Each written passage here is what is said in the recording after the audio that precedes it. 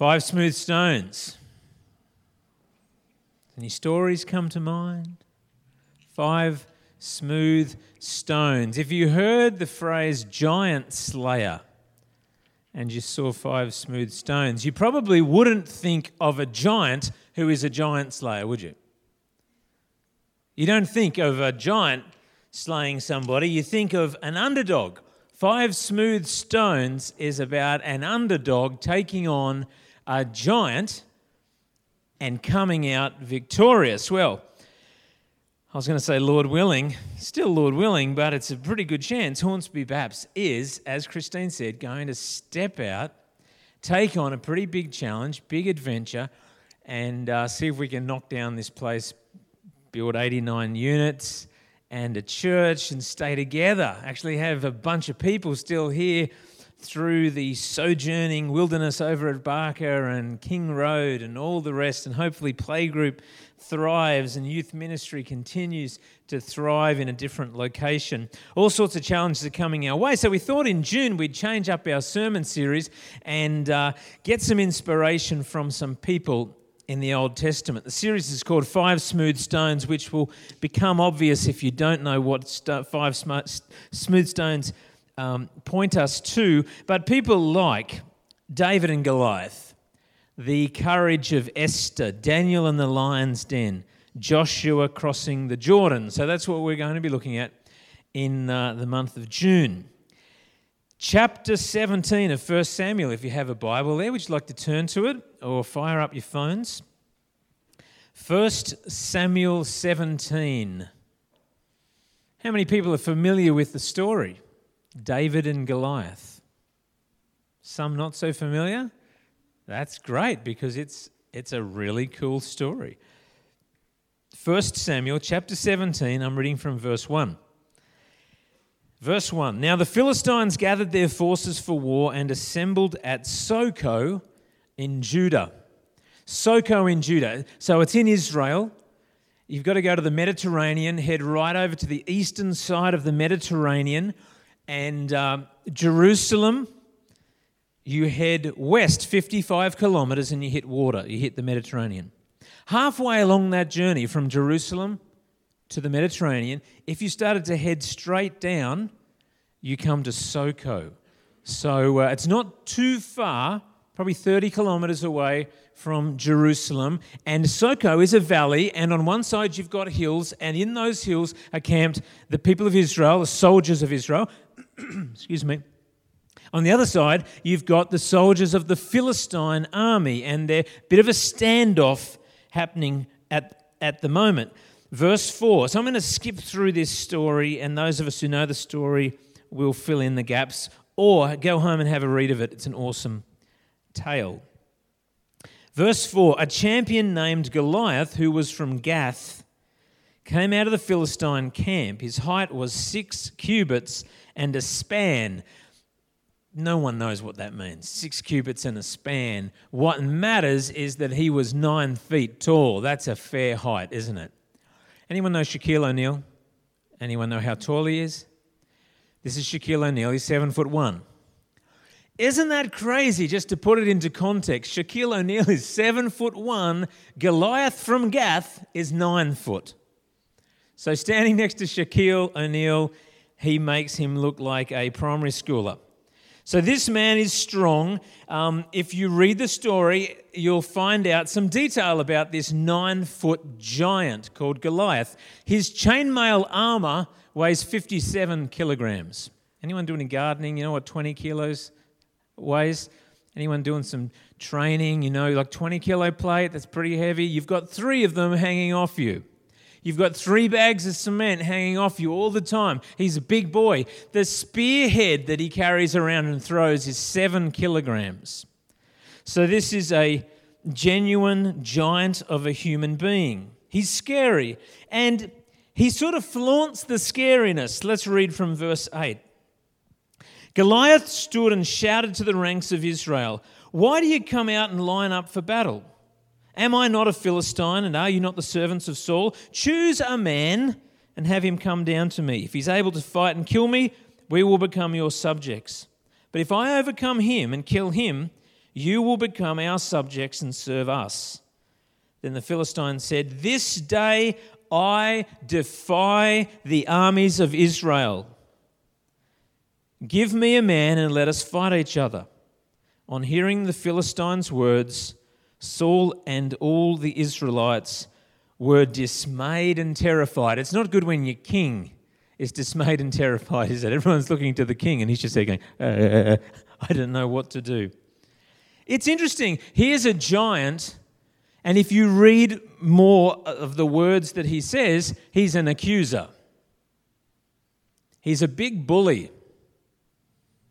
And he calls on people and accuses them and belittles them. If you read your Bibles, you'll find another guy who is the original accuser. Who would that be?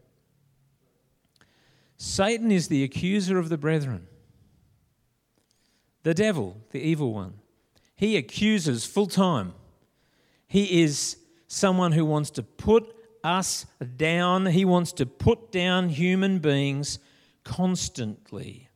So this giant is there in the valley of Soko, and he is specialising and doing a good job in accusation and fear-mongering.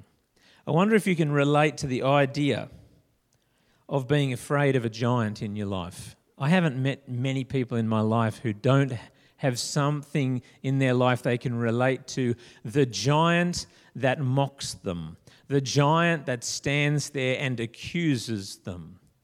Sometimes the giants aren't as big as we make them out to be. I remember going back to Grandma and Grandpa's house. They've passed away now. They lived in Wavell Heights in Brisbane.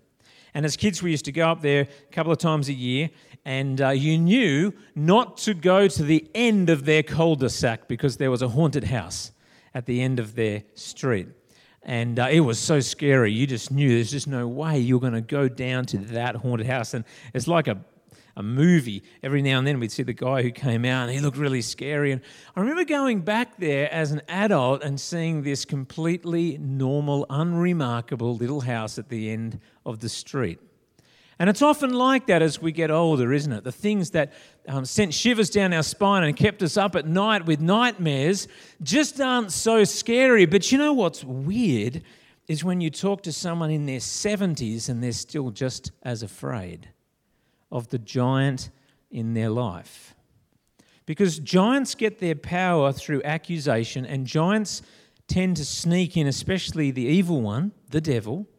He specialises in getting young kids and jumping in when an event happens in their lives, in our lives, and he will try to give meaning to that child, to me, about what that event means for me. And as a kid, it's really hard to push away something that is a lie about me. And often we make what's called agreements. There's a statement, an accusation made by the evil one and by our own thoughts, but honestly, I believe the evil one loves to do it. He says, "You are this. You will never be anything less than that." And we can either reject it, which is hard as a kid, or we make an agreement and go, "Yes, I think I am. That is who I am. That will define who I am. I will never, ever be able to do." Does anyone know what I'm talking about? Like, we all have stuff in our lives that most of our life, great, but there's just a part that there's a giant there that rules that domain and says, "No, you have no power in this area. You gave it over many years ago, and I have that territory." And the giant is the evil one.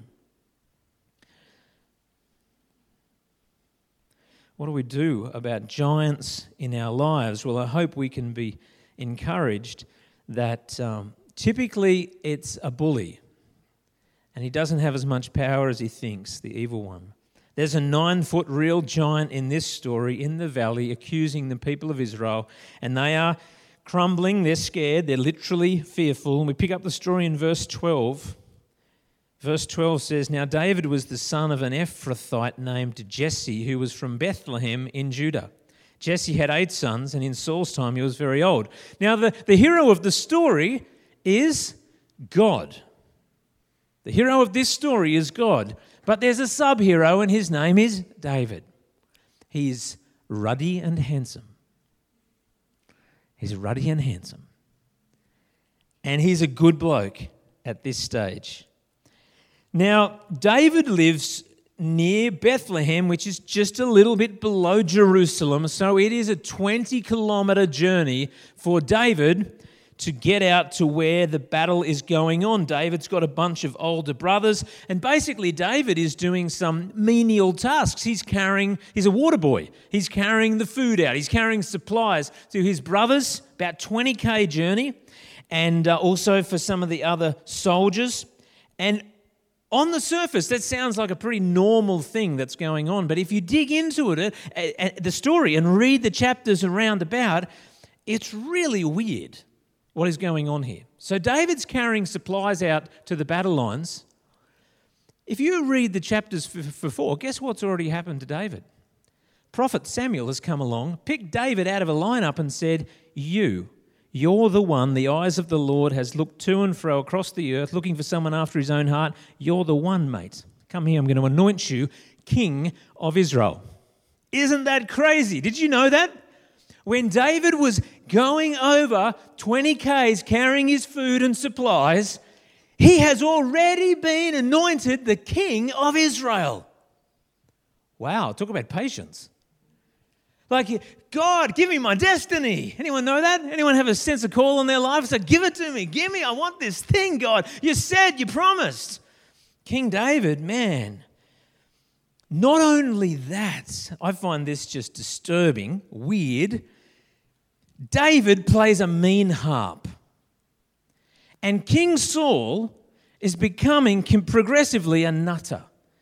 He's, through disobedience, grieved the Spirit of God, and God is drawing his presence and power and approval away from Saul. And Saul, the worst of Saul is just coming out, and Saul is actually going mad, and he has these fits of rage as he realizes he can't hold on to the kingship, to the power of leading Israel under God, because Saul was God's man, but he's losing it. And David, young shepherd man, boy David, who's been anointed king, is the one who plays the harp and soothes the savage animal Saul. You imagine being David. What's he learning underneath the surface? Bit of patience. There's some stuff going on there. This is not an easy season of life for David right at the moment. So, God, what are you doing? And this is what the text says, verse 16. For 40 days the Philistine came forward every morning and evening and took his stand, mocking, accusing, defying the armies of the living God. That means over this, at least this 40-day period, David's going back and forward. He's anointed king of Israel. It hasn't happened yet. He knows it's his destiny. What does 40 days mean when we see it in the Bible? It could be 38, could have been 37, 41, 43. There's lots of numbers around there. It's not, it's 40 for a reason. It's a period of what? Waiting. It's a period of patience.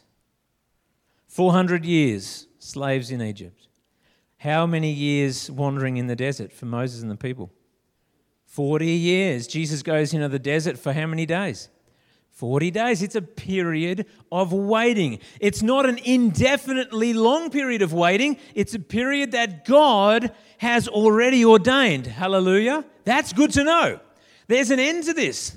It's not forever. There's a period of waiting, but there's some stuff for David to learn. I got to wondering, I wonder when he wrote Psalm 23. You know that beautiful Psalm 23? It's so gutsy. I mean, some of us will die and have someone read that psalm from this young bloke read over our ears as we go into the next life. Psalm 23. We don't know exactly when that was written, but it was from a shepherd, and his name's David. David is getting the inspiration for these amazing revelations and songs that he would write, and we would still read out Psalms, the Psalms of Israel, many of them written by David, and he is learning stuff.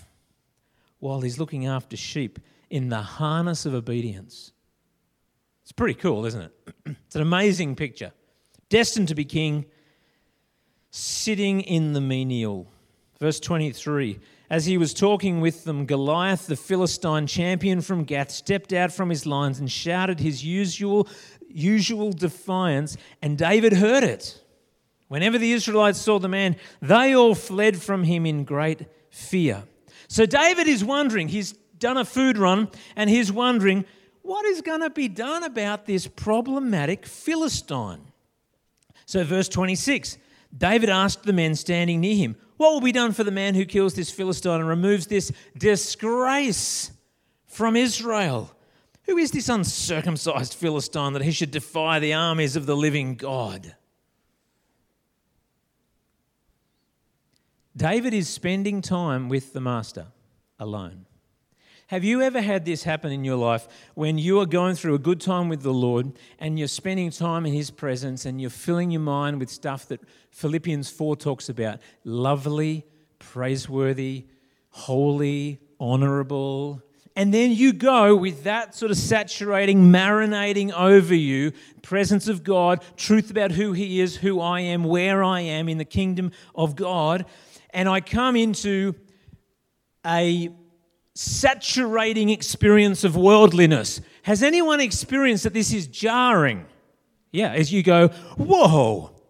But flip it over and remember times that we've all done where we haven't been doing the Philippians 4 stuff. We've been sort of marinating like slow-cooked lamb. We've been doing it in the world. We haven't been filtering it. It's just coming in. And then you go amongst the world and it's weird. It's like it didn't seem so bad. Yes? It doesn't seem so bad, maybe. And see, David, he comes into the presence of a Philistine who's giving basically the bird to the people of God and to God, and he says, oi, that is not on, right?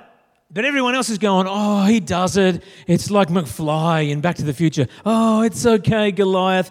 I know you're meanie. It's okay. David goes, oi, that's not on, man. No more of that. Let me ask you a question. Do you care if you hear the name of Jesus defamed? Now, there's times, heaps of times, that it's not appropriate for us to go,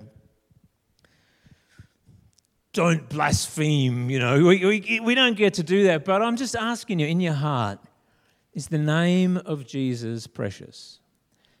We want to be feeling it. We want to be feeling something, grieving inside when the accuser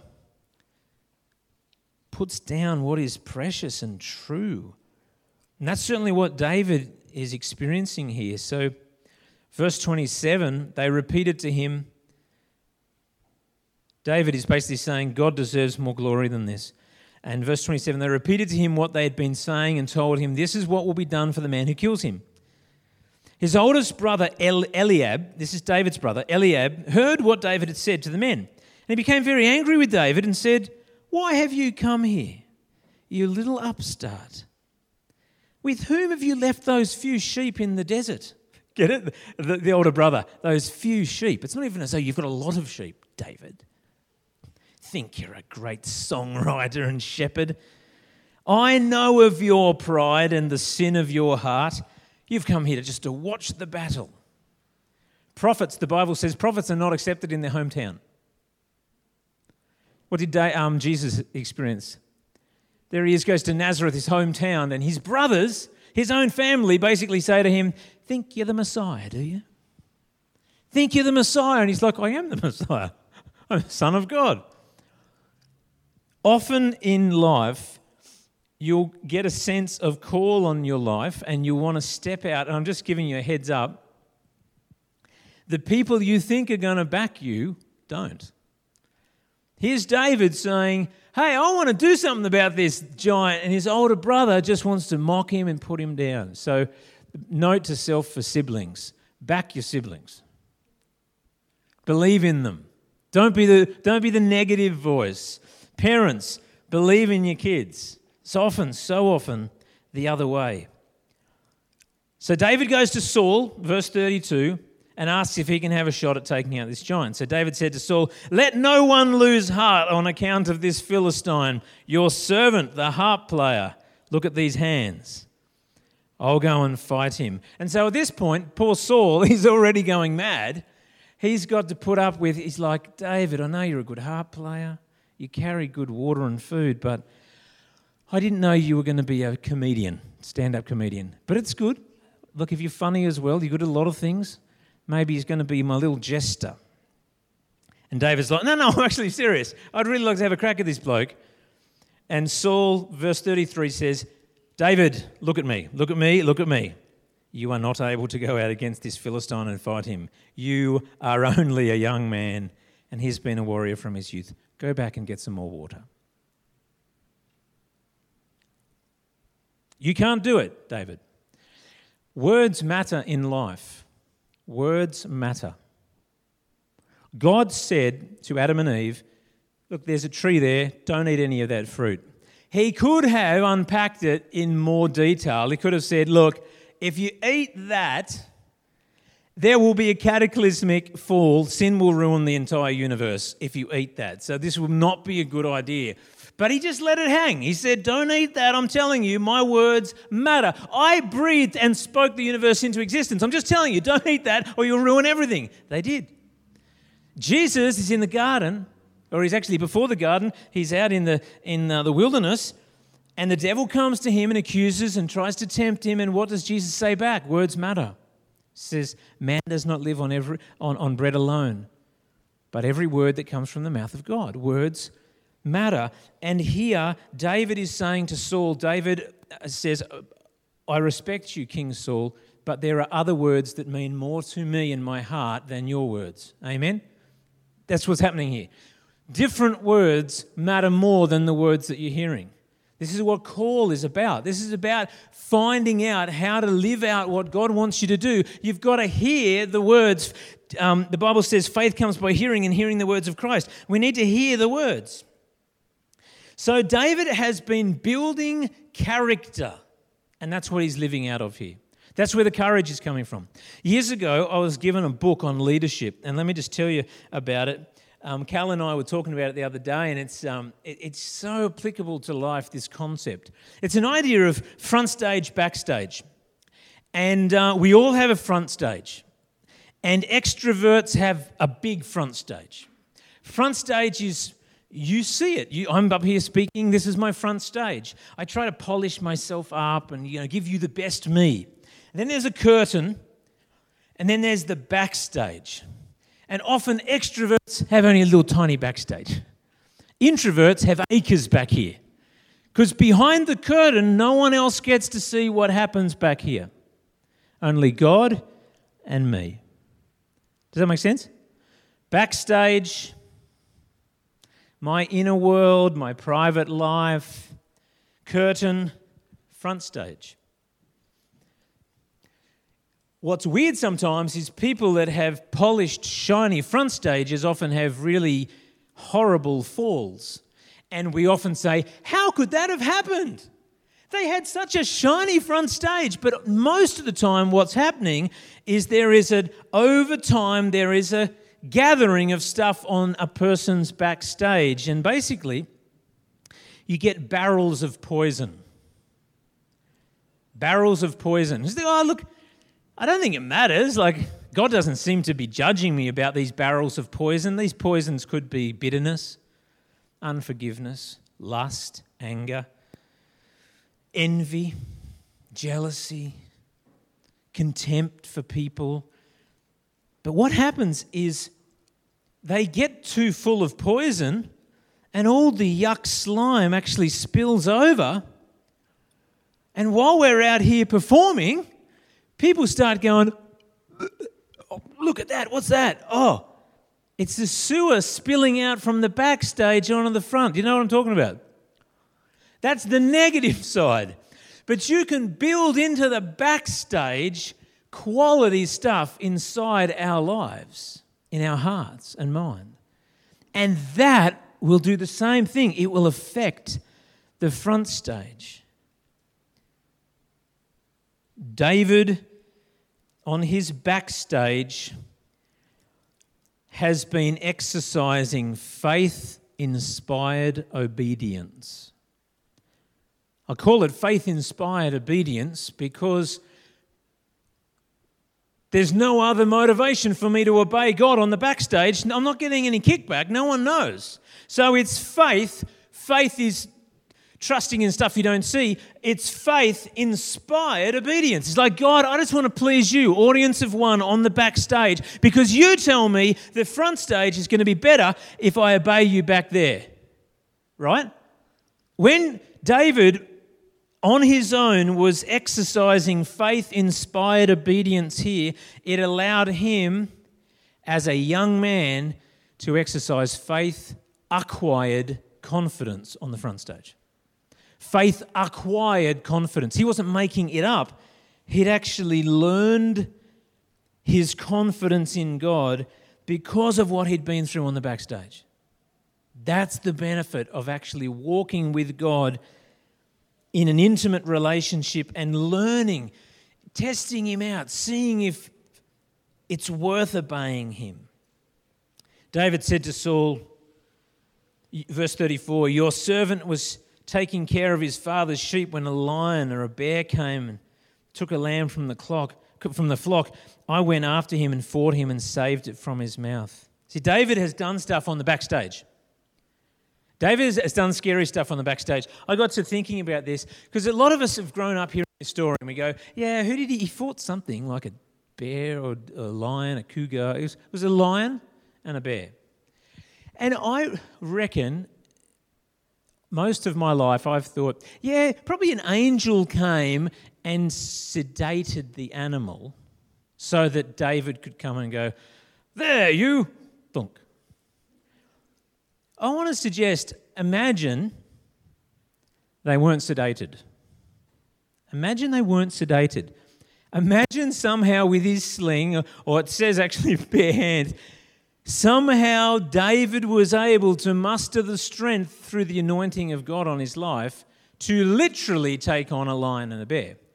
Imagine when he comes as the ruddy, handsome little fella, he's literally saying, 9 foot, yeah, he doesn't scare me.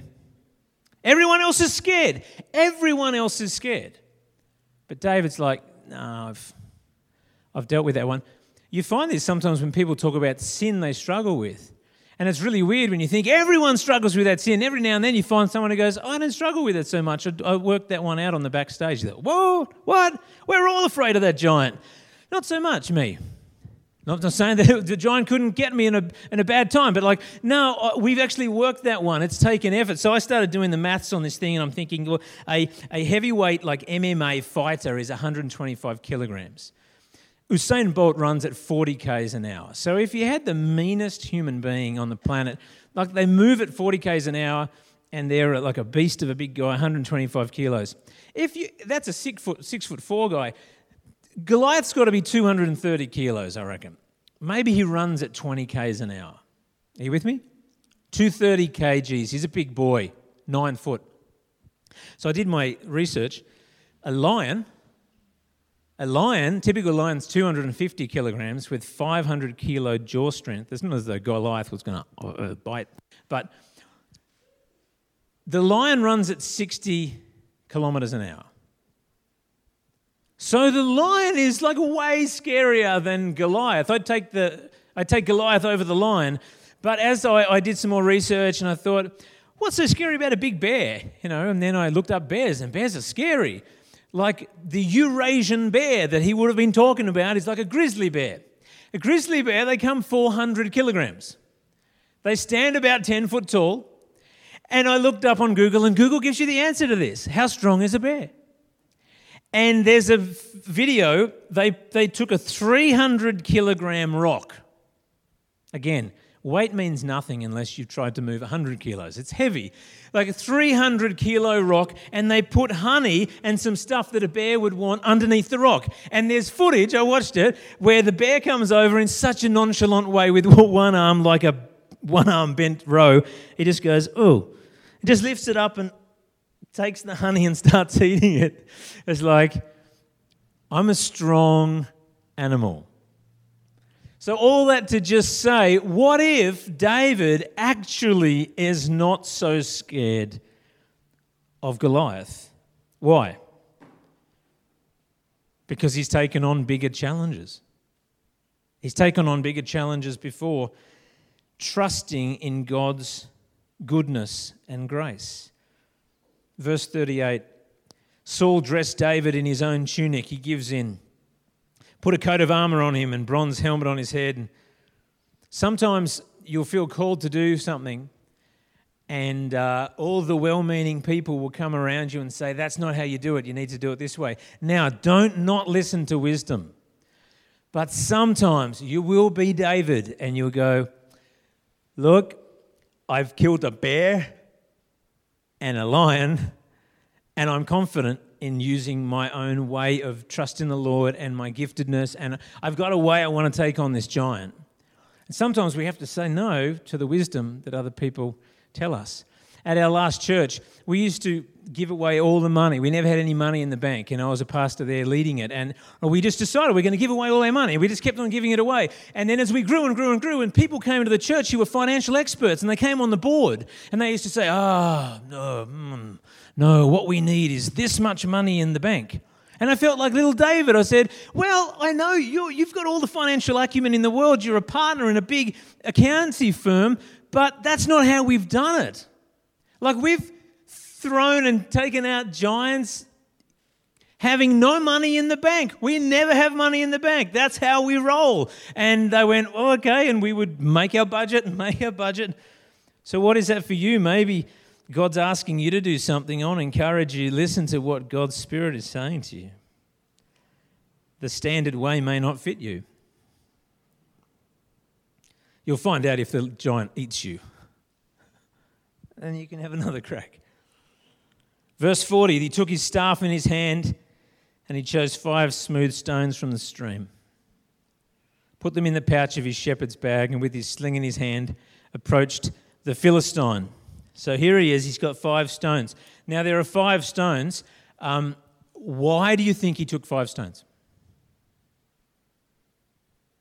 What is the 5 stones? That's sort of the theme of this month. 5 smooth stones.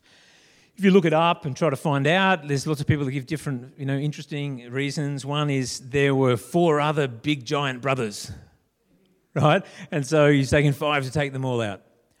The explanation, which is not guaranteed to be true, that I like the best is it's very simple. David took 5 smooth stones because he thought, I might miss him 4 times.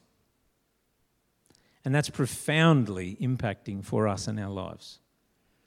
What if what God calls you to do, you won't get to do it on the first stone? When I was preaching this message this morning, I looked up there and Davin Timms, the lawyer who's been working on this for over 12 years, this development. I said, how many stones have you used, Davin? He said, 226 at last count. Right, the property development team have gone,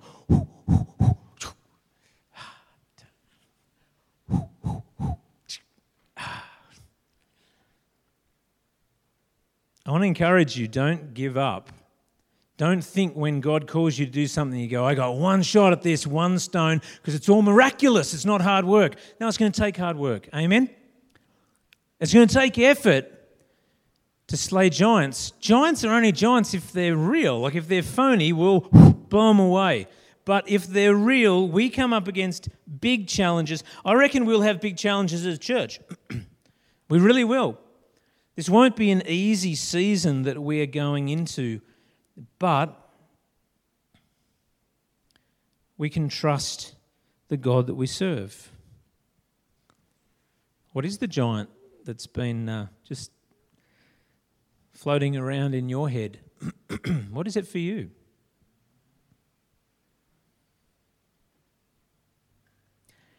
Verse 45 says, David says to the Philistine, he's walking out into the valley, you come against me with sword and spear and javelin, but I come against you in the name of the Lord Almighty. The name. It's the name of Jesus. The name of the Lord Almighty. The name of the King of Kings and Lord of Lords. That's our badge. That's what gives us the sheriff's badge. It's the name of Jesus. So this text carries on. I come against you in the name of the Lord Almighty, the God of the armies of Israel, whom you have defied, not putting up with it anymore. This day, prophetically, courageously, out of the secret spaces, I'm going to speak this out. This day the Lord will deliver you into my hands, and I'll strike you down and cut off your head. Sorry, it's a little bit M-rated. This very day I will give the carcass of the Philistine army to the birds and the wild animals, and the whole world will know that there is a God in Israel. Verse 48, as the Philistine moved closer to attack him, David did what? Ran quickly toward the battle line to meet him. The other Israelites, with all of their experience, sitting in the corner shaking, rocking in the corner like a baby. This young man, with his confidence, ran quickly toward the battle line to meet him. Reaching into his bag and taking out a stone, he slung it and struck the Philistine on the forehead. The stone sank into his forehead and he fell face down on the ground. And it's very important to see that he fell face down. The giant falls down in worship, dead worship of the one true living God. There's only one God. Seriously, there's only one God. No matter how much vile attack there is on the one true living God that you come across in your school, in your uni, in your workplace, in the media, there's only one true living God. The God that Jesus pointed us to. Giants fall face down when we worship God. One of the biggest things we can ever do when we take on a giant is go with a worshipping heart. Yes? Lift up the name of Jesus as we're running to the battle. Lift up the glory of God and say there's only one true God. If I fail, I'll fail in service of you, Lord God. I just want to give you all the glory.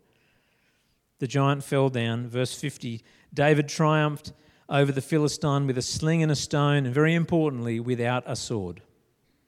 Without a sword in his hand, he struck down the Philistine and killed him. And that's sending us a message. It's God who did the fighting.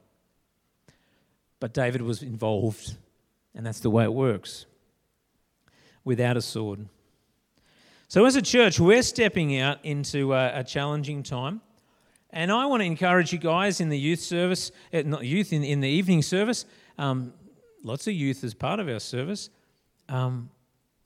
As I've prayed over the last year, I believe the leadership, the very key leadership of this church, I believe God has said to me, they're coming between 16 and 20 years in the next 3 years.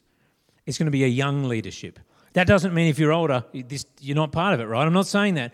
But I feel like as I prayed, in my quiet space, God said to me the story of the loaves and fish.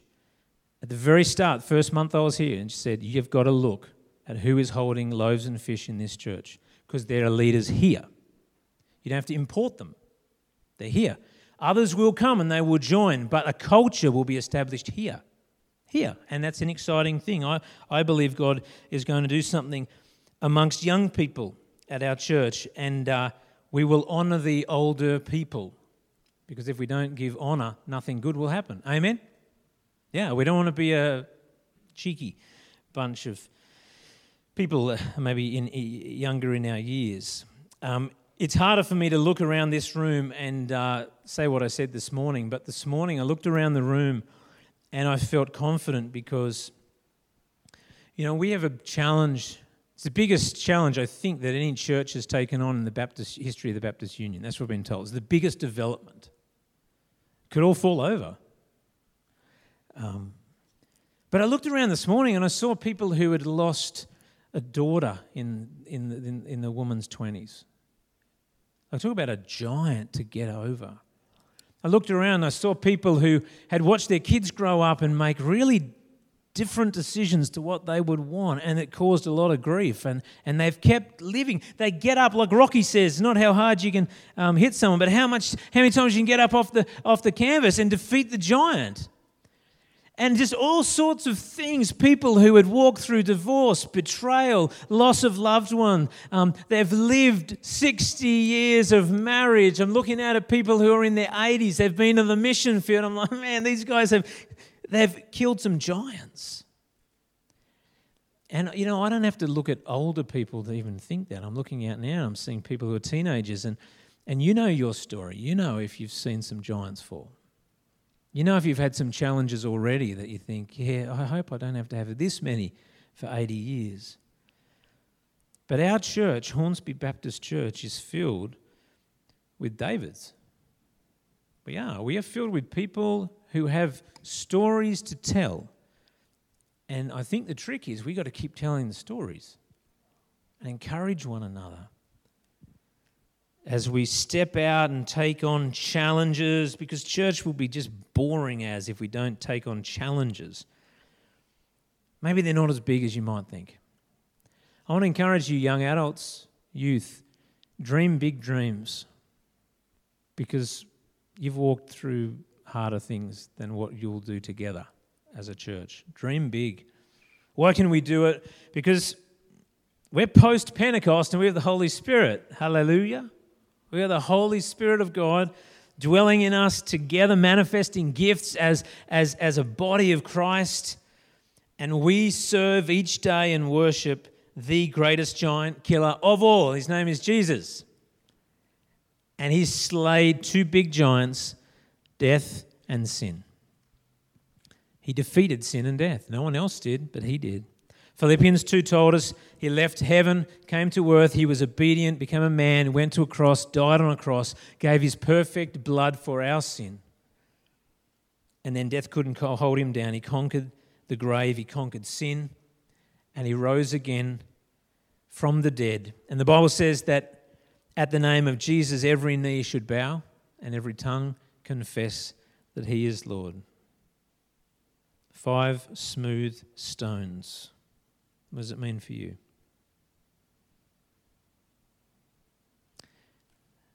Soberly, yet with joy, I say, let's run to the battle. Let's run to the battle. We're going to sing a song together. Let me pray as the band comes up.